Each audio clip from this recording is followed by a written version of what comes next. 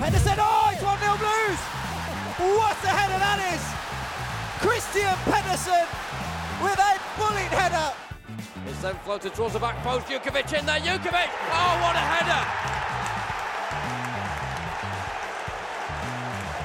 This man is on red-hot form at St Andrews at the moment. And it goes again towards the towering Zigic. Oh, confusion at Martins has surely scored the winning goal for Birmingham City. Hello and welcome back to the Blues Talk podcast. Dale Moon and myself, Callum Denning, looking back on our still unbeaten run in the Championship. 4 matches since we last spoke and an FA Cup exit, but one that we can take pride away from.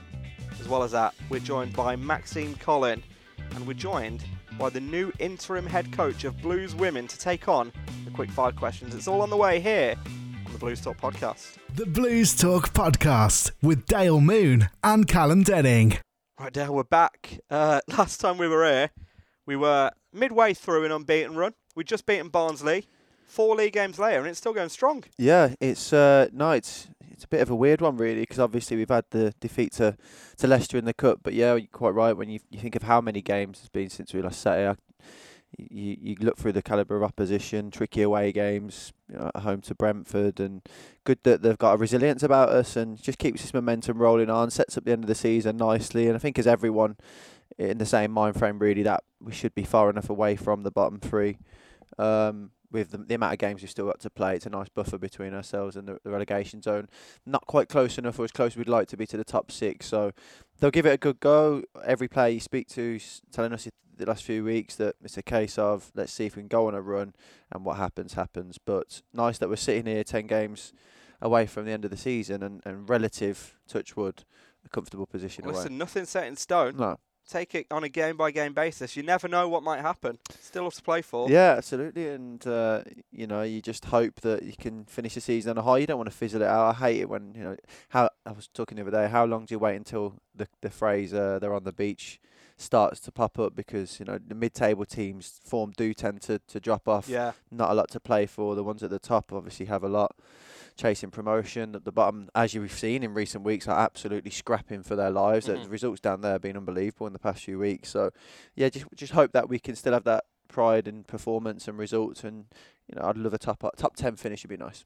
It's been a while since we've had one of those. I think Pep's put it quite nicely in his recent press conference as well. How long has it been since we've not been fighting relegation going into the last 2 or 3 games of the season? Yeah. Even last season. You think last season was going to be the one? And yet. Yeah, obviously with the stuff we were fighting against off the pitch and stuff, and it'd be nice, wouldn't it? I mean, for me, it's been a season of what ifs. I mean, you've seen the impact that Scott Hogan's made in January. We've seen when you have 3 fit centre halves all vying for places, and I think the gap between the 3 of them has got closer, especially in recent weeks. I mean, Harley Dean is the one that's been left out, but since he's come back in, he's been at the top of his game. Don't again. envy Pep having those choices. Yeah, it's tough, but you just start to think, what if you'd have had Hogan or a striker like him in the start of the season? What if we could have kept that centre-half partnership fit and healthy over that crucial Christmas period where there's lots of games? You start to have a little look up. And what if the Championship officials are as good as they should be? Because I do feel like, as it's been publicised, we've been let down a little bit this year. Pep spoke about VAR. We'll talk about it a little bit later on as well. Our first ever, Dale, this week. VAR check, a moment in history. But listen, we'll come on to that. And also, we'll talk about the return of a man who has been very, very missed, I think, by us, by the fans, by everyone, really, for the past 9 months. But he's back, and he's back in style. More on that later. But let's go back, then, to that first game after we last spoke, the Brentford game. Scott Hogan against his former club. Been on a ratio of goal per game until then. Disappointing he didn't get it against Brentford, but Juki's there. So yeah, it was. This was the toughest test. I remember the run up to the game. Everyone saying we've been on a great run, but the Brentford one was one where you think, right, this is how good are we? How good have we been? Because Brentford at the time were free scoring, flying up the top. You looked at the front 3 were dangerous, although it was 2 of the 3 were fit to play. Emiliano Marcondes had to come in, but still got Ben Rama and Ollie Watkins who have got goals in them. And actually, for the first half an hour, we were phenomenal. When you take into account the tempo of the game, the intensity of the match, calibre of opposition, it was the perfect setup. And get that early goal through Lukas Jukovic. And you think we're on our way. The only blotch on the game is the way we conceded. Ethan Pinnock's goal, he just peels off to the far post and nods it in. But you take a point against Brentford at a high-flying side. It kept the momentum going, and it showed that we can go punch for punch, toe-to-toe with one of the promotion candidates. I don't want to sound like we're sat here blaming referees, but it's a blatant handball in the second half as well. Yeah, penalty, and you fancy Blues to go on and win the game if we get that. Pinnock involved again, isn't it? His ball just over his shoulder to the far post. And I think Rico Henry chests it down. It pops up awkwardly for him, but his right arm's out wide. It's not as natural position as you can get it. It's not tucked in. It's as clear as day. The whole stadium goes up. And I think you can get a gauge of players' reaction, supporters' reaction. I mean, supporters will always appeal. Players' reaction in particular will tell you a lot about whether it was or wasn't a decision. And everyone could see it was handball. But it's the story of the season, unfortunately. Well, we move on. Sheffield Wednesday at home. A lot of interest on the touchline to start with, as it was at Hillsborough, but all very amicable. Didn't see the handshake.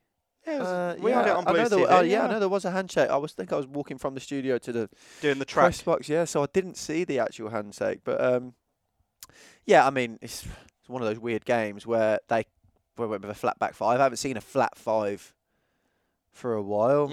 I think we've made a substitution later on in games to go to a back five when we brought Wes and Harley on. Some stage. Bristol City or somewhere where we've gone. It was Bristol City, and then it was the game after. To start a game with a flat back five, and it wasn't 3 centre halves and 2 wing backs. It was 5 across the back. So they had a clear game plan. They were on a torrid run, lots of pressure, and they came for a point. But actually, it turns into quite an expansive game, and I just never felt we had full control of it, even though we got ourselves ahead for a really bizarre own goal. We never looked like we hit any stride, any pattern. It wasn't that slick football we've seen. We didn't really have dominate the ball. And Sheffield Wednesday were always in the game. And again, I think afterwards you come away not just in awe of Scott Hogan's goal scoring abilities to get us out of the sticky stuff late on, but Lee Camp makes a crucial save again in the game. You want to talk resilience. 2 big saves from Campy. Big fan of the podcast, of course. There's the one-on-one, and then there's the one from that volley as well, just outside the area. Unreal. Yeah, it's the first time Fletcher had probably got the better of Mark Roberts, who played really well. Is it Wickham? Sorry, is it Wickham? It was Connor Wickham, wasn't it? Yeah, he was throwing a big lad as well. I didn't realise actually just how big he is. He stands next to Mark Roberts and the 2 giants, but that's a good save. The Murphy one for me is more important. I mean, he's got half a pitch to run into, and he just has too much time to think about it. It reminds me of a Cameron Jerome finish where he has to think about it, and he's no good. He's instinctive. He looked lethal, and I think because he's striding forward, it's like 5 seconds. He's got a good 40 yards to think about what he's going to do. Thinking about what he's going to do, and Lee Camp stands tall, don't he? Stretches his arms up in the air, and he's quickly down to his left-hand side and makes a crucial save at a time in the game where it would have given Sheffield Wednesday a bit of breathing space. So Scott Hogan's finish is fantastic. Unbelievable volley, isn't it? It's the timing of the run as well for me. As soon as that ball's forward towards Lukas Jukovic, he's on the move, anticipating it, and Juki's knocked down, and Hogan, I mean, he's still got work to do. I don't back, with all due respect to everyone else in the squad, I don't back anyone else to score that. It's still a difficult volley to execute. It's nodded down, it's across his body. He's gone with his instep to guide it into the far corner. Beautiful finish, and we are rescued with a point. I think it's almost what we've been missing, isn't it, for half a season? I mean, obviously the lads who have been out there have put in some fantastic performances. That little bit of pace, that run behind the defence, that reading of the game that we had last season with Shea Adams is now back in with Scott. Yeah, absolutely, and everyone will look to his goal ratio, and we'll move on to the games where he scored at QPR. But actually, we've always said here, he offers a lot more than that. He gives us a plan B, a different option, and he keeps defences guessing. He can go tight to Lukas Jukovic and try and wrestle him if you want. You'll come out second best. And then if you want to play a high line and try and press us, condense the pitch, well, Scott Hogan's always on the move, and he's an intelligent mover as well. He's got a brain. There's always a thought to his moves. I was thinking back to the Leicester game, particularly in the first half. He's arching his runs, and he's trying to play down the channels and split the fullbacks and the centre halves. And he's it's been a massive addition. Yeah, his goals have helped, but he offers so much more than that. And his partnership with Juki, it feels like it's been going for years. The reading that they've got of each other. It's just because they have to play their natural games. You're not asking Lukas Jukovic, which we were early in the season, to do something that doesn't come naturally to him. He's 29, 30 years old, Lukas Jukovic. He knows by now what he is. He's not going to change. We can't all of a sudden turn him into a striker that's going to start chasing things down the channel and stretching teams. And Scott Hogan's the same. You know, Scott Hogan's made a living out of running in behind teams, being in behind it, and he plays between the goalposts. Whenever that ball goes out wide, it's not a coincidence that he's turned home 2 or 3 of his goals from inside the 6-yard box, because he knows that's where he has to be to do the damage, and it's instinctive. And I don't think you can coach some of the things that we've seen from Scott Hogan. Right, we move on then. London door header to the Den. Not one that's going to live long in the memory, but still a very impressive point at a formidable Den. Yeah, always difficult to go. I think I tweeted before the game, a midweeker in February, the weather's horrible, the pitch is going to be worse. Millwall's obviously difficult. They make life hard for you. And under Gary Rowett, credit to him, they're well organised and well drilled. We know what he's all about. A manager that suits going to a side who have to play on the counter-attack and be defensively solid first and foremost. And he's gone in there and got a tune out of those players, and so we knew it was going to be tough. It's a game of few goal-scoring chances, but we have the ball in the back of the net. Yet again, we come away ruining an official's decision where I've seen the video 3-4 times since, and it's just baffling. Work it out. Harley Dean's fouled, if anything, surely. Because it's quite easy start getting really irate and raged with it, because it really, really winds me up the way the referee stood there, and the camera angle shows the referee's view. He cannot possibly call for Harley Dean. Because a defender mistimes a header, it doesn't mean that he's been nudged in the back or pushed in the back. I can't, even with his field of view, I can't work out what he's seeing. You were on the gantry, so you had the aerial view. I had a similar view almost. He's guessed because the defender misjudges it. Yeah. And he's gone up early, and as he's on his way down, stumbles a bit. He glances the header. He's then guesses, well, he can't have done that naturally. He must have got a nudge in the back to force him forward. He simply hasn't. Harley Dean's got his right arm in front of him, jumped to try and get some elevation, kept his right arm there to try and flick it on. There is absolutely nothing there, but I'm sick and tired of sitting on this podcast and sitting in the stands and the TV studio watching games and us talking about the lack of quality when it comes to simple and basic refereeing decisions. I know everyone points to the Middlesbrough one. I can see the Middlesbrough one actually as, okay, it's a head injury. Yes, he should have stopped it a lot earlier because he let it play on. But if he genuinely believes that is a head injury, he's looked over his shoulder, he has to stop it. I understand that. It's poor performance from the referee because he should have just stopped it rather than trying to play on. The rest of them, handball at Brentford's ridiculous. The Millwall one's pathetic. It's been 3 or 4 in the season. Alvaro Jimenez got raked that's the one in the I was face. going to come to. It's like, Danny Bart. It's just, I don't subscribe to the conspiracy. It's the EFL hating Blues and stuff, and I don't think there's a conscious bias. They're just poor. Their standard is just poor. I don't think that's an outrageous accusation either this season. I know obviously the club have met with the PGMOL to discuss this. We've aired our grievances on Twitter as well, particularly after the Middlesbrough incident. It's been far too common this season. Too many. And Lukas Jukovic, actually, even last night at Leicester, he's getting yellow carded and fouls given against him. You just thinking, what are you seeing? What are you seeing here? But listen, I don't want to waste any more. You and me on the gantry yesterday, just in pure disbelief at some of what was going on. You have to sort of laugh at it. It's ridiculous at times. I see him and I don't think there's a bias. I just think they're just poor at what they're doing. They need to sort it out. But anyway, one of those things. Well, let's come on to another one. QPR away. Scott Hogan should have had an opportunity for a hat-trick. Well, yeah, I know I said I don't want to talk about it anymore, but this is where we are again. The following game. Yeah, another game where everyone was aware of QPR's attacking threat. Only Brentford and Leeds scored more, but only Luton have conceded more, which suggests a wide-open game. They play expansive football, look to outscore teams, a bit like Blackpool under Holloway a few years ago. If you score 4, we'll try and score 5. So, fine. We were defensively nice and solid, and again, Scott Hogan running off defenders gets us in front. Maxime Conning with a lovely ball. They try and play a high line. It's the young defender Masterson who's just too deep. He come in as a late replacement for the skipper, didn't he? But Hogan then, prods it beyond the keeper, gets us ahead. Great start. And then in a 5-minute spell, you get at half-time, you 1-0 up. 5-minute spell, just turned the game on its head, didn't it? This Christian Pedersen up against Bright Say Samuel, who is their all the talk pre-game about Iberi Eze, actually, Bright Asay Sammy was the one we should have a little look at, because bags of pace. And talking to the analyst lads, 2 years ago he was very raw, very quick, but with the ball at his feet looked a little bit awkward. Actually, now he's turned himself into a really good player, and they were always looking to feed him. And he's so difficult, because if you go tight and press him, you've left a lot of space with you and behind. If you stand off him, now he's running at you with pace. So difficult one for Christian Pedersen to navigate, but he done well in the main. The problem was out on that left-hand side, it's a free kicks given, and again it's poor. It's a back post headed down and turned in at close range, which is annoying. And then a little 1-2 at the same side, Pedsy's side again. They play round him. Jordan Hugo gets across Mark Roberts again. He hardly put a foot wrong. And it's a smart finish. And then you're staring down the barrel. You're 2-1 down, 20 minutes to go, 15 minutes to go, thinking, is this the game that we finally get beat? But enter Scott Hogan. This is, everyone talks about how resolute this team are, but we've got a goal scorer in the ranks.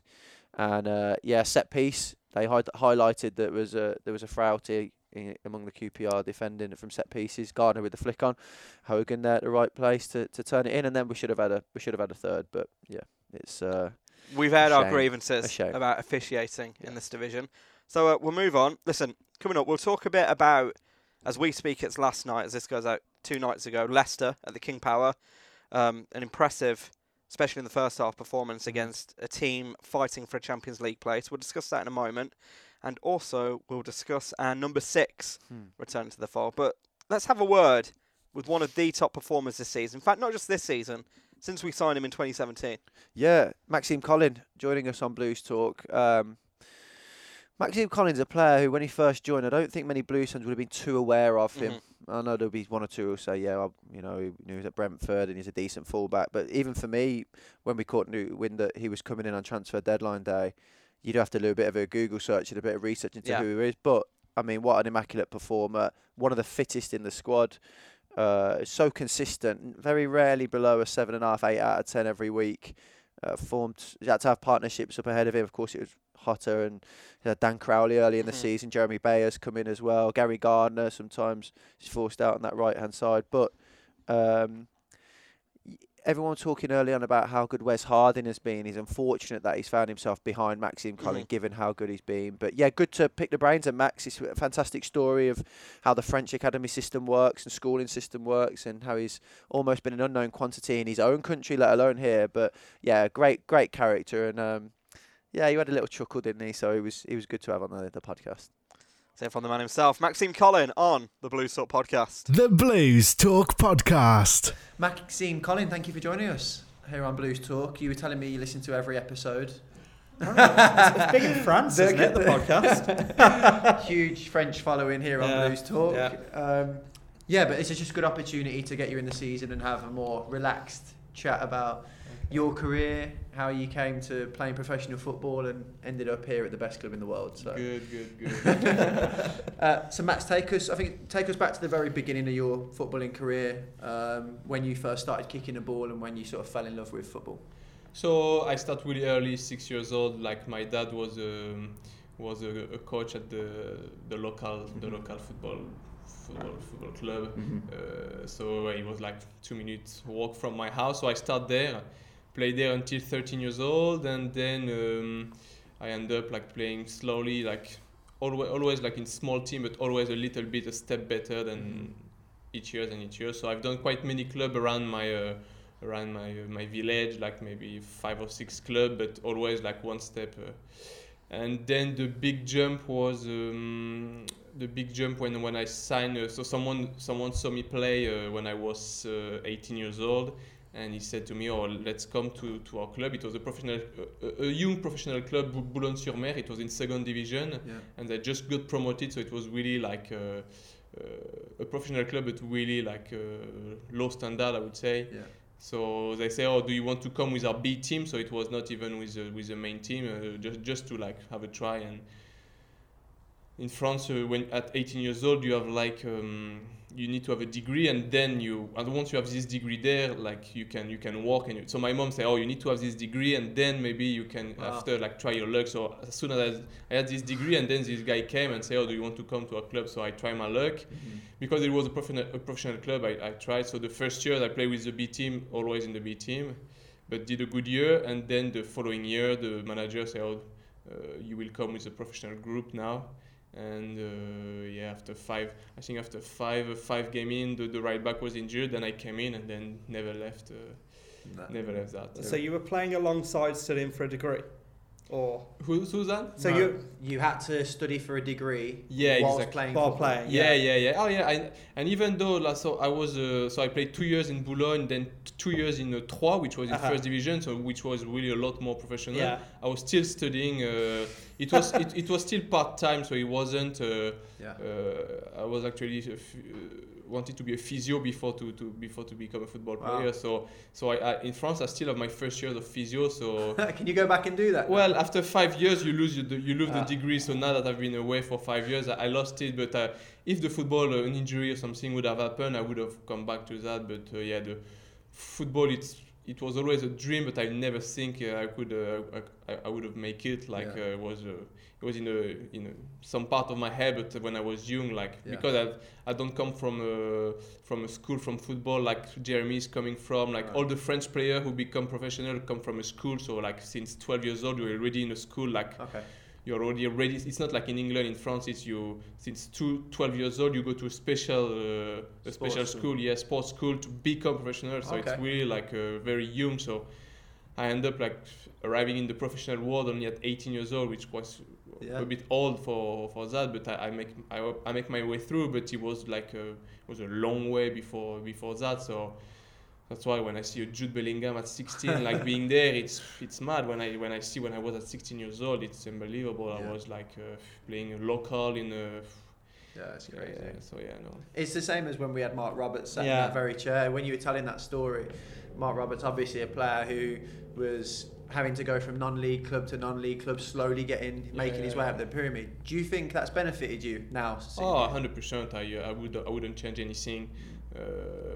I've learned a lot of things. Not mainly football, but in the general life. I wouldn't have if I would have come from the school. I think so. Very happy to come to make my way in alone, because it was really coming from so far. You just gradually go up and up and up and up, and I wouldn't change anything. Was there any players that you played with that also made it as a professional when you were coming up? No. Everyone that I know who become professional near my area in north of France, they all come from the big club around the local village. So no, I don't know anyone coming from. Then you have well-known Mathieu Valbuena in France. He's quite famous. He come from the same but not from the north of France. He come from south, so I don't know any.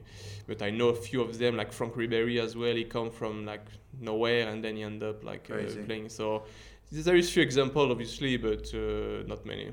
So when you go home, are you you haven't got a church named after you or a bench or anything? Are you not the sportsman who made it out? No, I look after the small club where I used to play before. Anzin Saint-Aubin, it's called. It's where my parents still live. So nice. I'm look after them. So they actually came to the game against Cardiff. So it was 80 people of them coming to. Nice. So I managed everything. It was a 2-day trip. It was 30 children coming here. So we have a tournament. So now I look after them. We do a lot of events, and I don't forget where I come from. This is a good thing as well. When you come from all this club, you get a lot of good contact with everyone, and keep in touch. And then the French boy leaves for Belgium. Yeah, then this was a big step. So when I was in France, I was really the young player. I still make the French team, so we did the World Cup under 20. So it was a big thing with Griezmann, Lacazette. It's where really everyone started to know me. But still, because it's really a lot. The mentality in France is really where is he from? So if you're from Lille, then normally you should be in the club of Lille, and then get professional with them, and then so. But because I come from nowhere, it was a bit where is he from? So, in France, I wouldn't say that I have a big name or reputation. A big reputation. They don't really know me. They don't really know me. But once I get my move to Anderlecht, then it was a big step forward where people start to say, okay, then they start to know me, and Anderlecht is the biggest club in Belgium. So then I would say it was the big step forward. I had the opportunity to go to this very good club. I still keep a lot of good memory there. Played the Champions League, played the Europa League. I was still 22 at the time, amazing. So was amazing. Coming at Arsenal, playing Dortmund, Galatasaray, playing Dynamo Moscow away. Like he was. Did anyone give you the runaround? Did any players? You can be honest, Max. Yeah, no, it was okay. It was okay. I didn't dominated. Play. Yeah, no, I didn't play. I didn't play every game. Okay. I came on against Dynamo Moscow, playing against Valbuena at the time, who is in Dynamo Moscow. So it was, and also like I learned the way how to win, because like during the season you lose maybe only 4 games. Right. So like when you lose a game in Anderlecht, it's a big crisis almost. Like you're not allowed to lose. So it was really it was a big thing for me, like to see how like you lose a game. It's really a big. It's a problem if the panic sets in. Yeah. It's really like something like they're not used to. Like like I said, you lose like.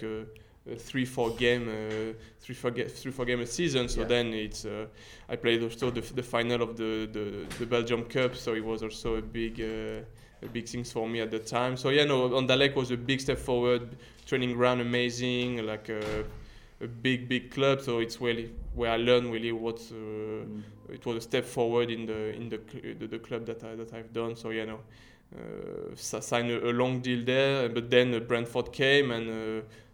I decided to come to your lovely England. How was that for culture shock? The weather and everything over here? Oh, it's kind of the same, because north of France, Belgium, it's kind of the same. So this wasn't a big shock, and actually it wasn't so far from me. Like London, it's only 2 hours of train from Lille. So I always play around. Still now I'm not so far from where I used to be. So even though I don't come back so often, but.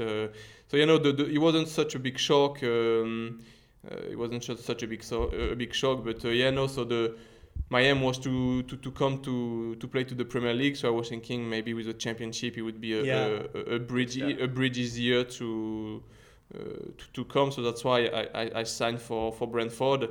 First year was really good. I had a little injury with my knee, which I was out for a few months, but then did a good season. Then I had an opportunity maybe to go to Watford, who was in the Premier League at the time. So it was really a big miss for me, I would say, at the time. So I miss my moves, and then I stayed in Brentford. Did they agree a move for you to go? So my agent was going there to talk and everything, but. The fee wasn't agreed together, so that didn't happen. So it didn't happen. Also, like I've signed a 4-year deal in Brentford, and I only stayed. It was only the first year, so then I stayed a second year. Played 40 games. Then it was really a full season. Really enjoyed my time in Brentford. Lots of good memory there. I played almost like when I was fit. I played every game. I did good performance as well. So, and then people in England started to know me, and then I came to Birmingham City. Here you come. Did you obviously Brentford pride themselves on their recruitment and doing their homework on players? Did you know much about Brentford at all when? Not at all. Actually, when I signed. So my agent called me and says that I heard Bradford. so then I went online when he told me this. I said Bradford. I saw it was League 2 football. Yeah, it was a League 1. I think at the time. At the time it was League 1. So then I was thinking, League 1, 3rd division. I said, it's strange to go to 3rd. Why is he calling me to go to 3rd division in England? Maybe that's where he rated you at the time. Yeah, maybe, I don't know.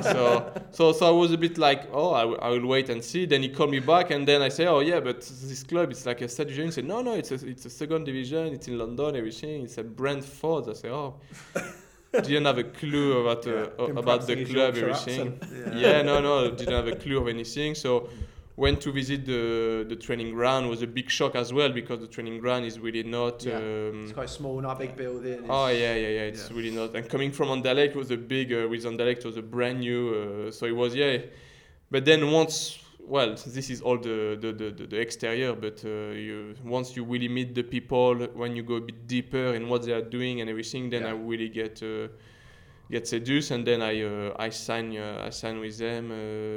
But at the beginning, coming there, didn't know anything about them. And yet I remember sitting in this very training ground when we heard we were signing. It was like another one's coming in, another player. Another Brentford player. Okay, another Brentford player, and it's Maxime Collin. So we were then Googling Maxime Collin. I thought, okay. And brought you in what was a crazy transfer window. There was that many players, I think, joining the same window as you did. Yeah, last day of the market, it was talking like the last maybe 5-6 days before only, so it was really late as well.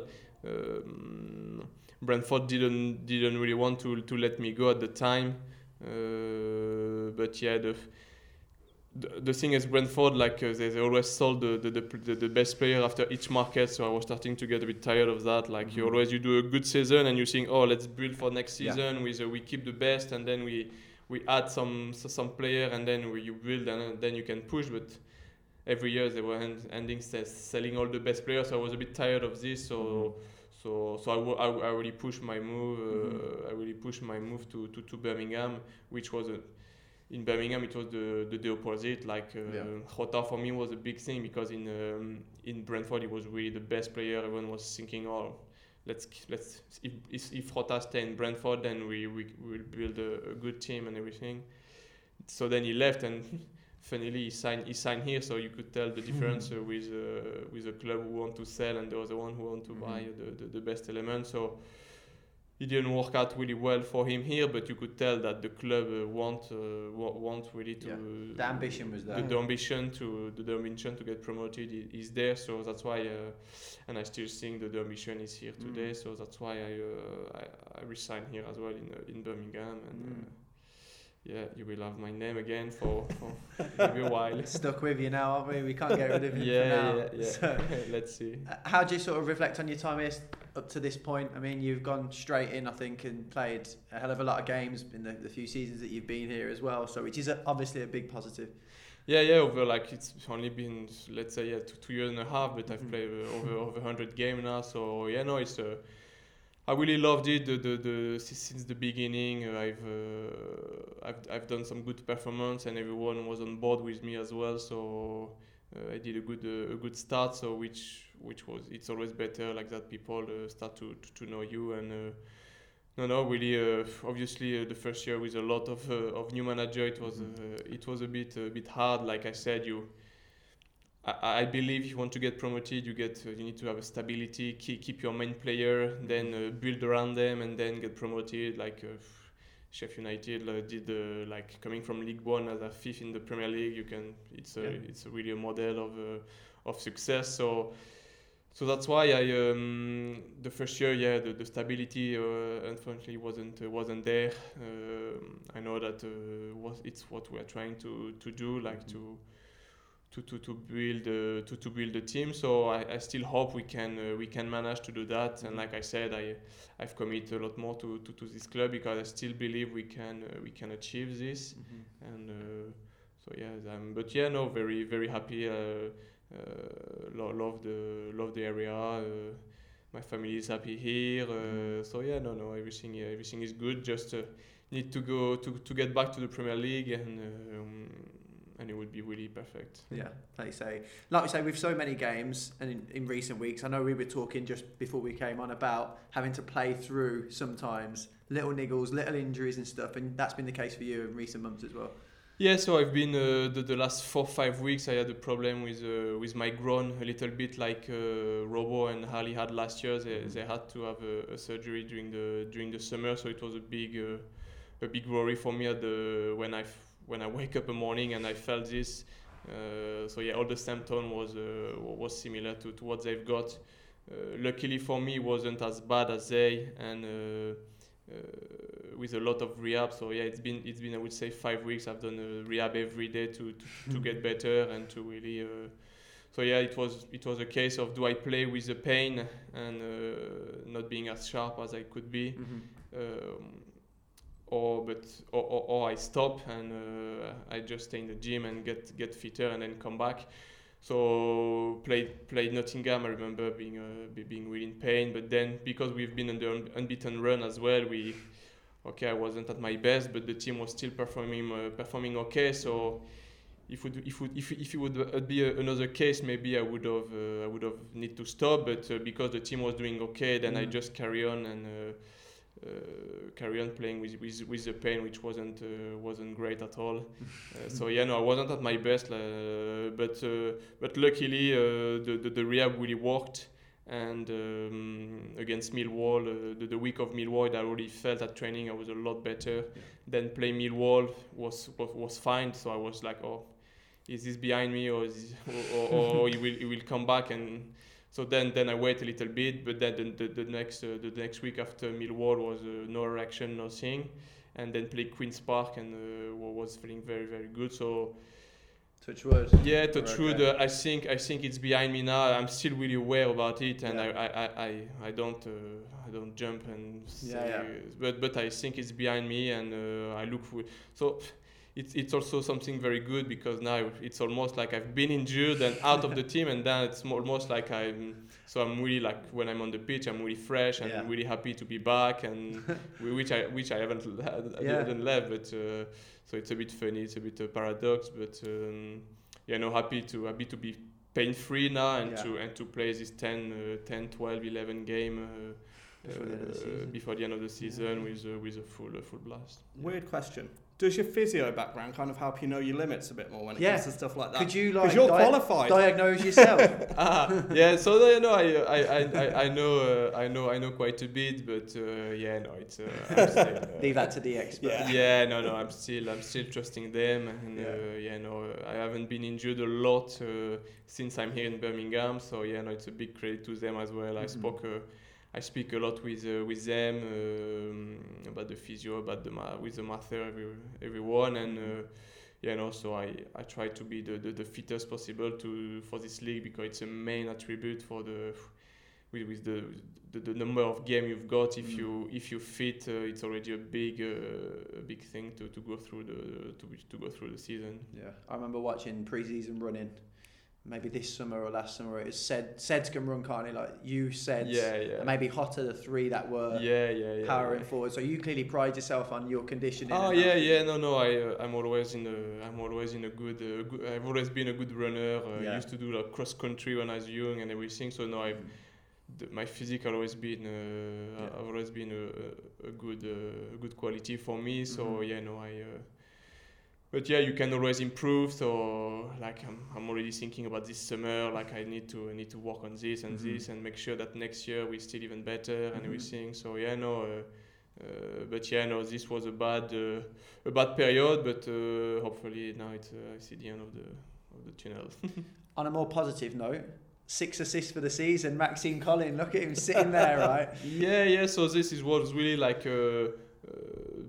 I remember still, and during the pre-season, I was speaking with Pep, and I was also like reflecting to my time in Birmingham the last 2 years, and it was really one main objective. My main objective, I would say, was really to give a lot of assists, because the way how we wanted to play and the way how Birmingham wanted to play, and also the modern fullback need to attack now. So. I've been working a lot of it, so a lot of work, a lot of thought about it, and now I'm 6 assists, so I still want to add a few more. I don't take the set pieces as well, so it's a little wink there, by the way. It's a good record for a fullback if you look at the other fullback in the championship. No other fullback has 6 yet. Right fullback? No, I don't think so. Okay. No. We'll have a look at that. You can check We'll that. check But that. I'm 6 assists and a goal. It's quite good for a fullback normally. So, you can always improve. You can improve everything. But this was one of the things that I wanted to improve. So I'm quite glad for this. Yeah. Where was your one goal this season? Blackburn at home, 1-0. Header, back post. Oh, what a move! Yeah, what a great move! yeah, Yeah, you headed yeah. in from like 6 yards out. Yeah, no, it was a great. It was at the beginning of the season where we were playing a bit more football, and that was a goal who summed up quite well the way how we were playing at the time. Yeah, amazing. Did I read that you were a striker as a kid? Yeah. So there's a predatory Could it yourself? instinct. Predatory instinct. Yeah. No, I was a striker when I was young, and then around 16, I went for right back. But no, it's funny. I remember. So I used to play. So they used to do in France like a selection of the best player of the North Pas-de-Calais. We call it. It's like a region. Mm-hmm. So it was a selection with a lot of players wanted to be in this team, and so it was a lot of different team. And then in my team, the coach said, one of the right back was supposed to be here, but he's sick or something. Do someone want to become to play right back for the test and not even for the selection? So it was for the test and everything. I don't know why, like a little voice inside me say, you need to raise your hand. So I just raised my hand strangely, like because I was playing number 10 at the time, scoring some goal and everything. So I just raised my hand, played right back for the test, play amazingly, being selected for the squad. And being selected for the squad, then playing right back, and then people seeing me playing at this post, and it's playing right back that then I did my career. So it's just a little moment. Your career could have been so different. Oh yeah. I could have not make the selection make the selection and be striker scoring goal and then be like Vardy. But so it's you. When you see the career, the beginning of my years, I was really like into football, like need to play game and everything. Now, like I'm a bit older, and I start to look at what I've done as well. And it's sometimes in your career like that, you have few moments where you need to. It's a small moment, but who make a big change. And it's quite funny. Significant. Yeah, exactly. So sometimes to think about that, it's amazing. It's great, I wanted to get your thoughts on the French connection of players at every club. So whether it be at Anderlecht, Brentford, at Birmingham, there's always England and Belgium, I suppose, a collection of French-speaking players. Does that help make you feel at home? And do you find yourself gravitating towards the French boys? Yeah, a lot more. So in Birmingham, the first year we didn't have many. It was who did Max? Just Max. So he wasn't. He was okay, but he wasn't like when I first came to Brentford. It was really good. We were 5 of us, right? So you could really tell. So we are really well with all the English, obviously, but to have a little, obviously, we are closer from them. So one of the players is still my really good friend, Johan Barbet from Brentford. So because we are another country, so it's almost like our little family, and so now. It starts so now in Birmingham at the moment we quite have a lot of French speaking with the Sheikh, Jeremy. We have Mousse at the moment who is in the trial. So you can definitely say it's a really good thing to have, and it's really good. Is there much difference between the French and the English? In terms of the culture and how you do things, or what? Because your food isn't as good as ours. Yeah, no, obviously the food is better. Couldn't say it with a straight face. I would say like when I first arrived to the country, you arrive in England, you need to respect all the rules that you have here and everything. There is quite some difference. Sometimes it's funny with when I speak with Juki, I say, you are doing this way. I wouldn't think that. So we just compare and it's just different. But you can tell that there is like even with. But I would say not only with the French, like I'm speaking with Skiff sometime and like Dutch, So it's more like all the foreign. We kind of have the same mentality and the English. Like we were talking about the horse racing, about. So we don't have a clue about what's going on. And like Keith today was saying, do you know much about horse racing? I said, not at all, or anything. So the darts, all this stuff. Darts. They all like play every day about that. I don't know anything. So it's few things you could tell that it's not the same, but it's. as long as you respect the way how it is, and the people respect as well the people, then we have great time. And I think at the moment it's what's going on at the minute, and in the dressing room is what we are building a really good relationship with everyone. Mm-hmm. Lastly, for me, I just wanted to talk about the run-in. Like you say, last 10 games of the season now. We are in a position where, you find yourself away from the relegation zone enough, but they're not quite close enough to the top 6. Is it just a case of taking it one game at a time, as Pep says, and picking up as many points and just seeing where it takes us come the end of the season? Yeah, obviously, like, we don't want to be safe and then doing nothing. So no, we really push until the end. We want to win every game, and like you said, Villa have been in a run in 10 game, and then they make the playoff. If we win the last 10, we might have a chance. So you never know, but then you might as well lose the 10 and be in the relegation zone. So no, I think it's the best way, and I think even not even the 10 last game. We should. I think the good way for me is to start the season with taking each game after game and giving your best for each game. So yeah, no, we really look forward for this game, and we have an unbeaten run now. We need to carry that the longest way we can. Mm-hmm. Is Christian Pedersen challenging Maxime Collin for an attacking style fullback in recent weeks? Because it used to be that Max would known as the attacking one, but Peds now has come over the halfway line. He's having a look, thinking I can do that as well. Yeah, no. If you have some stats, and if you look at the fullback who involved in most goals at the moment, Christian and me, we are quite. I think we are the best in the championship in terms of numbers.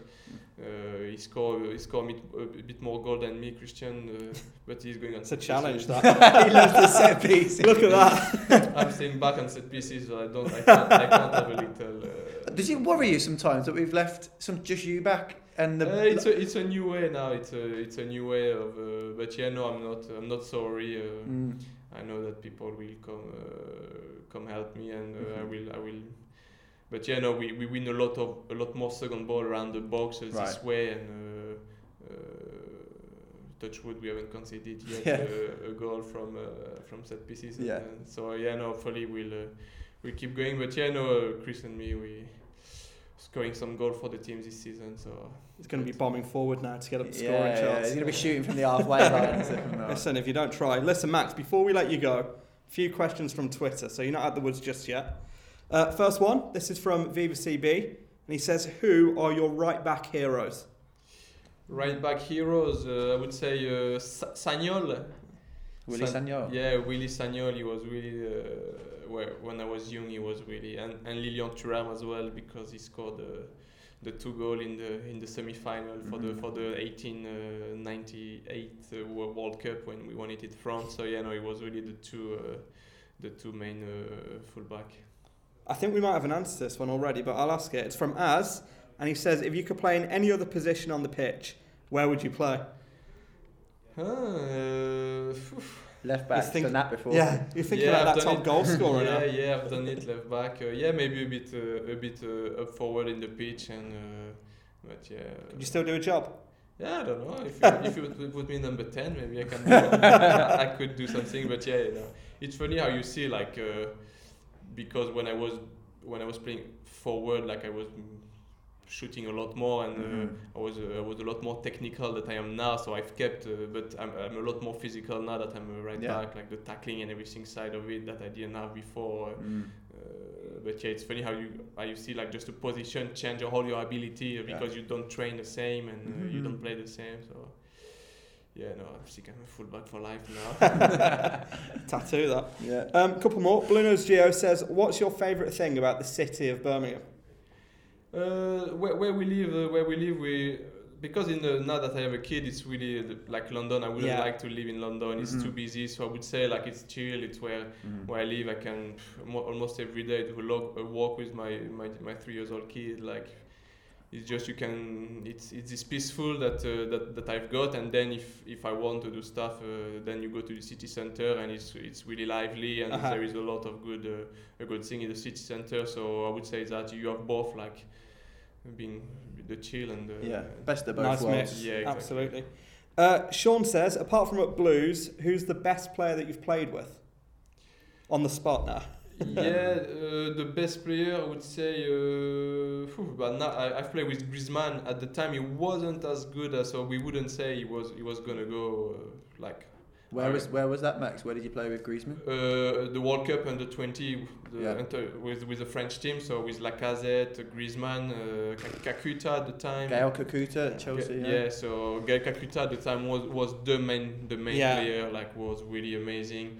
But now when you see Griezmann, like, he's been third, I think, in the world, the Ballon d'Or. So it's crazy to see the way he's done. N'Golo Kante, I've played with as well. When you see he won the World Cup and the big player he became. So, but at the time you wouldn't say at the time would say Kakuta was the best player. But when you see Griezmann, I would say no. It's not a bad list of players, though, is it? Decent. Never heard of him. And then this one isn't really a question, but it's from Stu Perry. And he wants to let you know that he's named his pet bearded dragon, Maxime Collin. So there you go. Yeah, nice name. Thought I'd share that. Thank you very much. Max, really appreciate your time. Thank you for taking us through your career, and hopefully, we'll get the success whilst you're here. Yeah, hope so, The Blues Talk podcast with Dale Moon and Callum Denning. Could have been in our dugout as a physiotherapist. Yeah, I played with Griezmann and all these players he's reading off. No one anyone's heard of. I find it really interesting how, if you didn't go to a certain sporting school in France, that you're pretty much unknown. So even though he's linking up with France under 20s or a youth development age, they were all turning to each other and going, "Who's this boy right back from the north of France?" Because he thinks he's a striker. Yeah, he was unknown, but. One of the great things about Maxime Collin is just his pride and professionalism. He's talking about the fact that he's recognised his form hasn't been there in the past couple of months, and when you're carrying out a groin injury that Harley Dean had, it's clearly affected his performance. And what a measure of the man is, he's waited until he's fully fit to tell anyone. Quite easy could come out and make excuses about his performances over the past month or so. I think a lot of people have noticed he's not quite been all guns blazing, and we've seen that consistency that's synonymous with Maxime Collin hasn't quite been there. But when you think he valued himself at 60% or 40%, like he said at Forest, and still manages to go and play in a winning side, goes to show just the commitment to the cause. I just think he's a consummate professional. He's one of the healthiest. His diet's unbelievable. Always at the front of the running, as we mentioned. And a consistent performer. He's a manager's dream, low maintenance, and a great guy to have on a podcast. Best right back in the Championship? Yeah, it's a tough one. Yeah, you've got if you're going to say no, then you have to name. Yeah, you've got to back it up. Yeah, you have to name some that are better. So I'm sure the top teams and leads like Luke Ayling and those at the top will have an answer. But for me, over the course of 2-3 seasons, he's been consistent. 2 seasons. Particularly hard to argue as well with what he said, him and Peds as a fullback combination. For my money, certainly, there's not many better in the league. No, he was pleased with the amount of assists he's getting. Christian Pedersen obviously scoring goals as well, the two of them. For fun. Yeah, and they are two very different fullbacks. Christian Pedersen slowly, as we mentioned, getting forward more now. It comes naturally to Maxime Collin. That may well do with his former striking past. But, I can't think of Matty Cash has had a good season. Yeah. Matty Cash has had a good season for Forest, even though he was naturally a winger by trade, dropped in there at fullback. But Max and Peds are right up there. Right, let's go back to the King Power then, and a first half performance where we didn't look out of place at all. Yeah, you can see the team sheet, and I think no Jude Bellingham was announced the day before the game. Yep. So you knew not to expect him. But then Kerim Arabti back in after a month on the sidelines for injury. I think he's only trained 3 times, so he wasn't sharp anyway. Michael Kieftenbell's first start in the 10.5, nearly 11 months. So a huge ask for him, head on a swivel, chasing around the likes of Maddison. Pratt was impressive on the night, I thought. And Didi as well in the middle of the park. So outnumbered in there. Harley Dean and Jake Clark-Salter, Mark Roberts is on the bench. And absolutely credit to him. Kerim Arabti in particular in that first half was picking up second balls and getting us up the pitch, linking up with Hogan and Lukas Jukovic. Niekamp didn't have a save to make in the first half. And I thought we defended. You have to concede possession. I think at half-time it was like 74% in favour of Leicester. Yet we had 3 or 4. But you knew to expect that from Leicester. That's the thing. Like, they're going to have the ball. They are a team who play for the third. Soyuncu steps in and tries to, outnumber you in the middle of the park. But when you think of the chances, Kerim Arabti has a big one where it gets blocked. Christian Pedersen one drops to him from a set piece. Lukas Jukovic, Scott Hogan all involved. I mean, we were the team at half time, and you're thinking, you start to believe at that point. 5,000 fans start to believe, and getting at half time, first part of the job's done. Get to the hour mark, you're thinking, right, come on then, can we go and nick it? And the only negative is the manner in which we conceded. Yeah. Disappointing. Lots of time to get that cross in. Yeah, from the byline. Yeah, the Chilwell part. Gary Gardner just comes on, puts the pressure on him, and Chilwell managed to go down the side, just hugs the touchline, and then Ivan Sunjic tries to take him out. But if you're going to take him out, just do it. Yeah, go and do it. And it is almost like he dangled out a leg to try and trip him, didn't get anywhere near, and then on the other side, wasn't it? Pedersen goes to ground.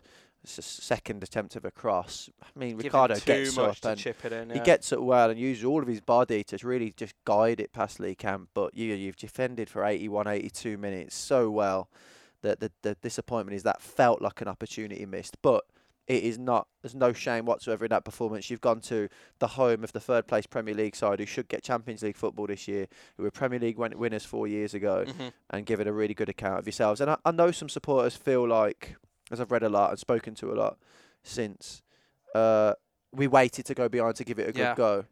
I do think if we'd have gone toe-to-toe with Leicester, they'd have bopped us off the pitch. Yeah. There's a slick surface. They've got really good technicians. Maddison showed his bits of quality at times. I thought Pratt was so difficult to mark. He moves all around the pitch. Wide areas, bags of pace. If it's not Damari Gray, Harvey Barnes can then get thrown on. You know, if you try and play an expensive game against that sort of team, I think we'd have got picked off. So I appreciate the viewpoint that we waited until the last 10 minutes, but we had to go for it then. And with fresh legs as well. Yeah, and we've carved out a chance. Jefferson Montero comes on and puts a cross in, and you think the header that goes up. I thought Lukas Jukovic, you see the big number 10, I'm getting ready for him to power it in, and then it drops to Harley Dean, and then you think, go on, then smash it in, and it gets blocked, and it just wasn't to be in the end. But yeah, give themselves a really good go. And proud of the performance. Absolutely. It's agonising watching that Dean chance, though. From our viewpoint on the gantry, it was destined for that bottom corner. Kasper Schmeichel, I don't think, is getting to it. Extra time, which looked inevitable until the 82nd minute. Was calling our name, but alas. And, it is one of those things, a draw for Chelsea at home, which would have been nice. Just to reach like the latter stages of the FA Cup. A lot of people obviously would love to see this club reach the latter stages and dare to dream to lift the big FA Cup, but one of those things. Well, you touched on him. Back in the starting lineup, Michael Kieftenbauer after 9 months away. Unbelievable. I mean, he's gone in there, outnumbered, like I say, Ndidi, Maddison and Pratt buzzing around. The discipline alongside Ivan Sunjic. I mean, there's two better destroyers in there in the league. Absolutely. I don't know. But the two of them were really good in terms of, they knew how to slide across the pitch when the ball was being moved. They had their head on a swivel, making sure they starved striker. Iheanacho. Very good. It was only last night. Yeah. Iheanacho starved him of the ball, forced Leicester around the outside. So Leicester like to play through you with Maddison and nice little interchanges, but didn't allow it. Shut the door on them and forced them out to Chilwell and Ricardo on either flank. And Michael Kieftenbauer covered every blade of grass, put a couple of crunching challenges in. Looked like he'd never been away. So he's not changed. Great to see him. And he's another one who can only play that way.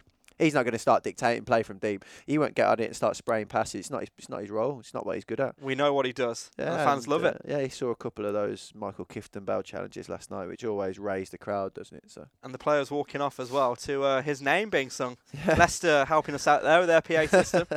Yeah. Now, if you want to see more of Michael Kieftenbauer, very exciting. Coming to Blues TV today as we speak.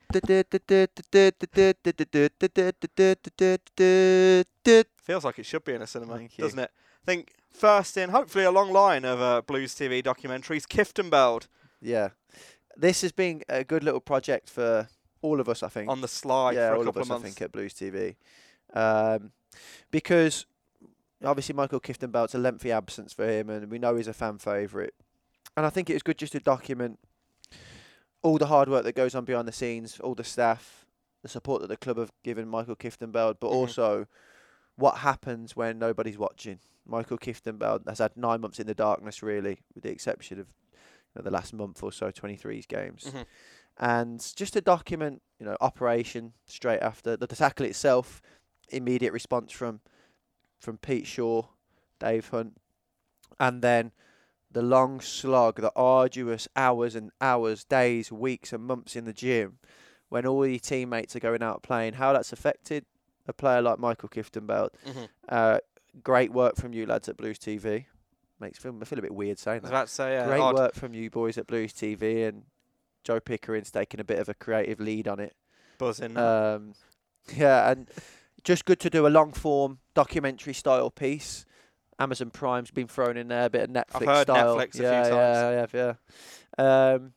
But good to do that style, in-depth, going behind the scenes a little bit, speaking to the people that matter, and showing a player who's gone through one of the career-threatening injuries to now finally returning to the first team. And Michael Kieftenbeld's such an animated character. Like when he thinks about things, it's projected in his face, so you can see him beaming, like glowing when he starts to think about being back. It's great to see, and I hope supporters like it. I think the video as well is testament to the man, isn't it? His character, the way he's dealt with this recovery. Of course, we had him on the podcast.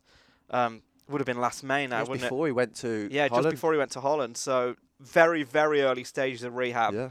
We got the kind of way he was thinking beforehand, how he expected it to go, what his kind of outlook was. And now, so you caught up with him in the video in the latter stages, just before he returned to 23's football. Yeah.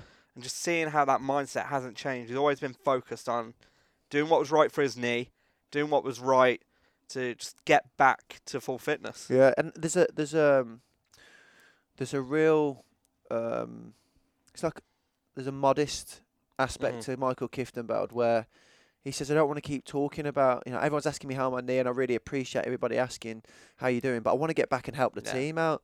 And I think it just typifies him as a character, and you see that on the pitch, don't you? He's just all for the cause. There's not a selfish bone in his body, and with saying that, he said, I wanted my recovery to actually be all about me. So actually, he wanted to do everything that was right to get him back out onto the pitch. To benefit the team. Yeah, just to get himself back out there. But you talk to, we hear from Sean Rush, and he comes out with some great sound bites about Keith in his very brash, northern, hard man style. Hard as nails. Yeah. He's very sort of military fitness man, isn't he, Sean Rush? So he told us he's trained Charles Bronson. He's mixed it with the best and the worst in his profession.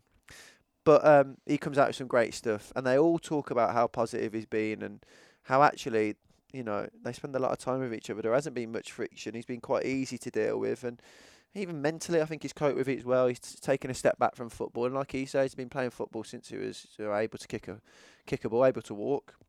So for him to be out of the game for so long, it's just giving him a different perspective on things, and now he can hopefully kick on again. And yeah, just great to see someone who, you don't begrudge a player of a career that he's had because of what he's like. He's a smashing bloke. Available to Blues TV subscribers exclusively until next Friday. Listen, if you don't already have a subscription, get one for this. It's worth a watch. Be up on YouTube and Blues TV in a week's time, but you're going to want to see this now, I think. Big changes, though, at Blues Women. Marta Tejedor has party company, mutual terms with the club. Yeah, I think Blues Women have just dropped into a precarious position, haven't they? A result against Bristol didn't go their way, and they were looking at it, obviously a real relegation battle on their hands. Still find themselves in a real dogfight, and our hierarchy have obviously decided to make the decision. So, bit of a change at the helm, and Charlie Baxter was assistant with Mark Skinner and been at the club for years. With Marta as well, he knows the development side of things as well, with the young girls coming up, and knows the club really well. And now it's up to him, really, as at least initially on an interim basis, to try and get the girls just confidence back into the group. Because when you are down there and you're not getting results, obviously good players lose confidence, and there's enough quality in there to get Blues out of it. But clearly, results haven't been going as expected. So hopefully Charlie will go in and do a good job, lift everything, lift the mood, get all the girls sort of in a united front, get them all together, and start to just turn results a little bit. Yeah, 2.5 massive months coming up in the FAWSL. But listen, massive moment for Charlie Baxter, given the role of interim head coach for Blues Women, but then had to sit down with you and take on the quickfire questions. Yeah, wasn't quite a grilling that he'll get from the media, but a few nice answers. Very eloquent Charlie Baxter, so a few interesting answers in there. The Blues Talk Podcast. Okay, well, I'm here with Charlie Baxter, interim head coach of Blues Women, and you are our latest victim of quickfire, Charlie, so apologies before we start. Nice, easy question to start off with. What music do you listen to get you in the mood for a match day? Oh, that's a great question. I'd probably say, sometimes I like to think, people will probably disagree, but I like to think myself a bit of a music connoisseur. Okay. I like a bit of everything, to be honest. I think the main thing about music for me is if it's got a beat that I can sort of get into, then I'm very happy with whatever it is, really. Whether it's Rihanna, Drake, whether it's a bit of 1975, I'm happy with a lot of music. Decent wide range. Favourite restaurant to eat at? Oh, again, good question. I'd probably say Wagamama's. Yeah, it's been a frequent answer on this podcast. Yeah. What was your karaoke song or initiation song? Here. You can choose one. I'll tell you what. Your karaoke song, if you had to choose one, and what? You're just testing the memory there. So my initiation song here with FA Cup final was Frank Sinatra, Did It My Way. Class, gone big. Went big early doors. Have you got a middle name? Peter, which is my dad's name, so fairly standard. Yeah. It's not going to get you bullied, you're fine.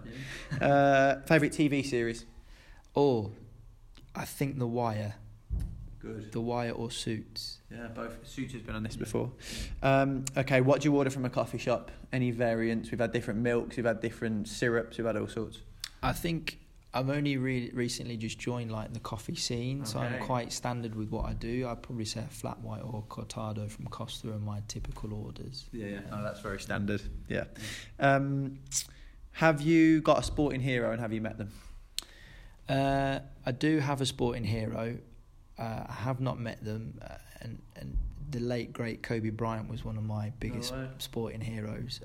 Also Dwayne Wade. I'm a big fan of NBA basketball because I think the athletes and the characters that you find within that sport are just really, really inspiring. Yeah, interesting, because the next question, American sports, baseball, NFL, NBA, do you follow any particular teams or do you not care for any of it? Yeah, so I kind of have a sport team that I follow for NFL and NBA. My NBA team is Miami Heat because of Dwayne Wade, so I follow them quite religiously. I'll probably say my NFL team, I have some friends out in America. A few people would say I should be a Cincinnati Bengals fan. Other people should say I'd be a Kansas City Chiefs fan. I'd probably say, because I'm a big Patrick Mahomes fan, Chiefs probably win it for me at the moment. Yeah, helps the form they're in as well, doesn't it? Okay, favourite cheat meal. So, you don't fancy being too healthy today. What are you going to go and eat? I think it's just a pizza, to be honest, because you can just be so creative with it, can't you? Yeah. It's really simple. You don't have to really do much cooking, and you can, depending on what mood you're in, you can put what toppings you want on it. Yeah. Favourite pizza topping, or what type of pizza would you go for? Or if I had my choice, it would probably be, again, I'll pick one from a restaurant that I quite like. If I'm feeling particularly naughty, I'd probably say a Pizza Hut stuffed crust with just ham and extra cheese on it. It's just a timeless classic. Yeah. Perfect. Favourite holiday destination? That's a really good question. Recently, I'd probably say Barcelona. Yeah. What did you go dressed as to your last fancy dress party? Oh, you're really testing my memory there. I think... Or what have you ever gone dressed as to any fancy dress party? Okay, I think... Yeah, the last one I went to was I was probably dressed as Caesar, in a Roman tunic. Yeah. Decent. Kind of standard, really. That's a first, new entry. Oh, okay. Yeah. Which Hollywood actor would you choose to play yourself in a movie about your life? Oh, that's a tough question. So many. Benedict Cumberbatch, probably. Yeah? Yeah. Okay. That is another new entry. We've had a bit of Leo, Leonardo DiCaprio, we've had Brad Pitt, we've had Denzel Washington a few times, but Benedict Cumberbatch is a new one. Favourite flavour ice cream? Oh, can you have two flavours together? We'll let you hybrid and we'll let you mix vanilla and chocolate. Okay. Do you have any tattoos? No. Okay. Do you plan to have any? It depends on what my partner says. What you're allowed. What type of student were you at school? I think at secondary school I thought myself a bit of a a class clown, but I think by the time I got to college and went on to study in higher education, I knuckled down and actually became the class geek. One extreme to another. Yeah, it really did. I certainly enjoyed my latter years of education rather than my formative. Yeah, good. Okay, last few. What's on your bucket list? Oh, I'm a massive sports fan, and there are a lot of sports teams and sporting icons I'd like to see play live. I'm lucky enough that I've seen Lionel Messi play and Cristiano Ronaldo play. I think LeBron James is on my bucket list to go and see him play an NBA game. Again, Patrick Mahomes an NFL game would be pretty impressive. I wouldn't say I'm a huge golf fan, but seeing Tiger Woods play would be pretty cool. Yeah. In terms of like destinations, I think I need to explore the world a little bit more. I'd like to maybe do a road trip along the west coast of America. Maybe. That would be good. Yeah, one for the summer maybe. Okay, a couple left. Okay, the biggest question and probably the most important question I'll ask you ever. The best way to eat chicken. Okay, so what part of the chicken, first of all? Is it a breast, wing, thigh? Yeah. What sort of part of the chicken, and how is it marinated, or how is it spiced? How do you like your chicken? Okay, good question. I think the best way to describe this one in a way that everybody can relate to, unless you don't like it, of course, is Nando's. And my typical order in a Nando's would be a medium butterfly chicken. So breast, no bone, get the sauce all over it, make sure it's succulent when you bite into it. Nice. Done. Job done. Final two questions. What are your thoughts on fishing? Not fishing, industrial fishing, people who choose to spend their free time sitting next to a lake fishing. I think it's something I aspire to do when I'm older, certainly, because it looks so relaxing. Yeah. Until the moment you actually have to pull one out of the water. And you sprung into life. Yeah. So, I could get into that. I think something I will do when I'm older. Final question. Have you ever read a book cover to cover? And if many, what's your one that sticks out that you read from front to back and is sort of your go-to book? Again, good question. I am quite an avid reader. I do like an autobiography. I'll probably say the best one of the best ones I've ever read was a book called I Haven't Learned Until You've Taught Them by John Wooden, who's a famous college basketball coach out in America. I think the wisdom and me being so passionate about my craft as in coaching was really related with me. A lot of golden nuggets in there. You really got a feel for what the man was like and how he operated and how prestigious his name is within the sort of coaching community. So I definitely read that again. I think if it's a more light-hearted one where you get a little tickle out of reading it, I'm an Arsenal fan because I'm born in Essex originally. Romford Pele about Ray Parlour. I couldn't stop laughing. It's a great book for that. So those would be my two, I think. Brilliant. Charlie Baxter, thank you very much. The Blues Talk Podcast with Dale Moon and Callum Denning. Charlie Baxter with the baptism of fire on the quick fire questions. But big couple of games coming up for Blues men as well. And I'll put a disclaimer in here before we talk about tomorrow's game. These are my better half's team. So she's going to stop listening now because I'm about to go on a bit of a tirade. Yeah. Listen, Reading at home. We discussed this last year. I'm not sure. What you got against the Royals, Cal? What is it? It's just, on a personal, I used to work at the Medacy, so I spent more time one season there than I did here, despite having a season ticket. So I think that kind of soured me a little bit. They're a bit QPR, aren't they? They're just a carbon copy. I'm sure they're a great club. Yeah, no, for me, Reading are just a bit of like a hollow. Yeah. I don't feel... Have they got a rival? Oxford. Well, there we go then. Yeah, for me, tricky though, because, Reading are obviously a team who we've got a result against at their place. I think for the first half... One of our most of the game, actually. Yeah, for most of the game, we were bang at it. But, since then, they're a bit hit and miss around us in the table, aren't they? I think we're in a couple of points above them in the Championship. So they'll feel like they're still not quite out of it just yet. They want to pick up a few more wins. Michael Morrison, done us a favour. Fan of the podcast. Done us a favour at the Madejski. We'll be back. But yeah, I mean, this is a chance off the back of a few draws in the league for us to have a real good go and try and get a win. Be nice. We've been talking about an unbeaten run. Let's get back to winning ways on Saturday. Be good. Let's take the game to Reading. I know we've had a midweek game against Leicester and a lot of hard yards put in, but one or two bodies could come back into the side just to freshen us up again. So the benefit of them making changes at Leicester will hopefully be seen on Saturday against Reading. Let's go out, really give it a good go, stick it on Reading early on, start quick, set the intensity, set a good tempo, try and win the game. Replicate the game at the Madejski. Good to have Michael Morrison back, by the way. The only player who last season, if we'd done our sarcastic, we know you're a big fan of the podcast. We went, yeah, actually. I am, yeah. You know what? I haven't got a bad word to say about it. He was a great Such leader a lovely here. man. Great captain as well. Real part of the dressing room. Brilliant to talk to off the pitch. Would always do a media duty, which helps me out personally, no matter whether we got zipped by 5 or whether we won and he scored. But yeah, obviously chipped in a lot last year. Wasn't, for whatever reason, the club made the decision not to keep him here. And I wish him the best of luck after Saturday. Just watch him at corners. That's the only thing for Saturday. Yeah. Can't have him bagging another. And then, big local derby. We're off to the Hawthorns.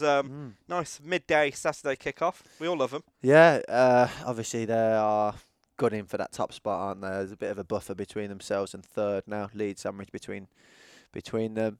I think they are probably the most consistent and best team on their day in the division. The quality around there, Diangana, Pereira, Sawyers, Livermore, Austin done us here, and yet Charlie Austin's not been a key figure for them this season. You bring him off the bench. Unbelievable. Yeah, they've got quality in their side, and then you bring in Grosicki and Robinson in the January transfer window, and I mean Slaven Bilic has got some weapons at his disposal, but you still got to get them to play, and they play good stuff at times, but we gave them a right run for their money here. I'd love us to go there and get a result. It is a bit of a local derby, though it's not the derby for both teams. Oh, yeah.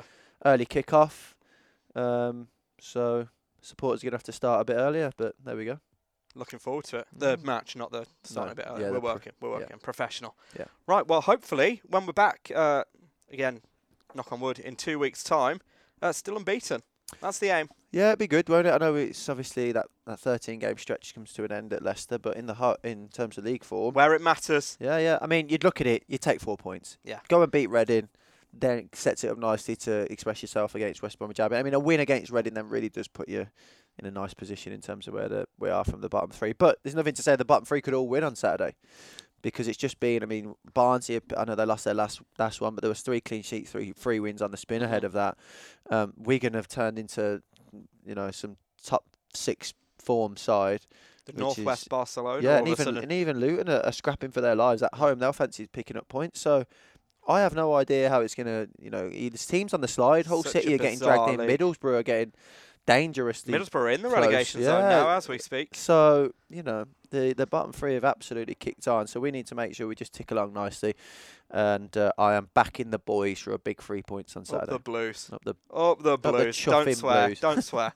Right, until then. Up the ducking Blues. That'll do. This has been the Blues Talk Podcast. I've been Callum Denny. And I've been Dale Moon. We'll see you in 2 weeks' time. The Blues Talk Podcast with Dale Moon and Callum Denning.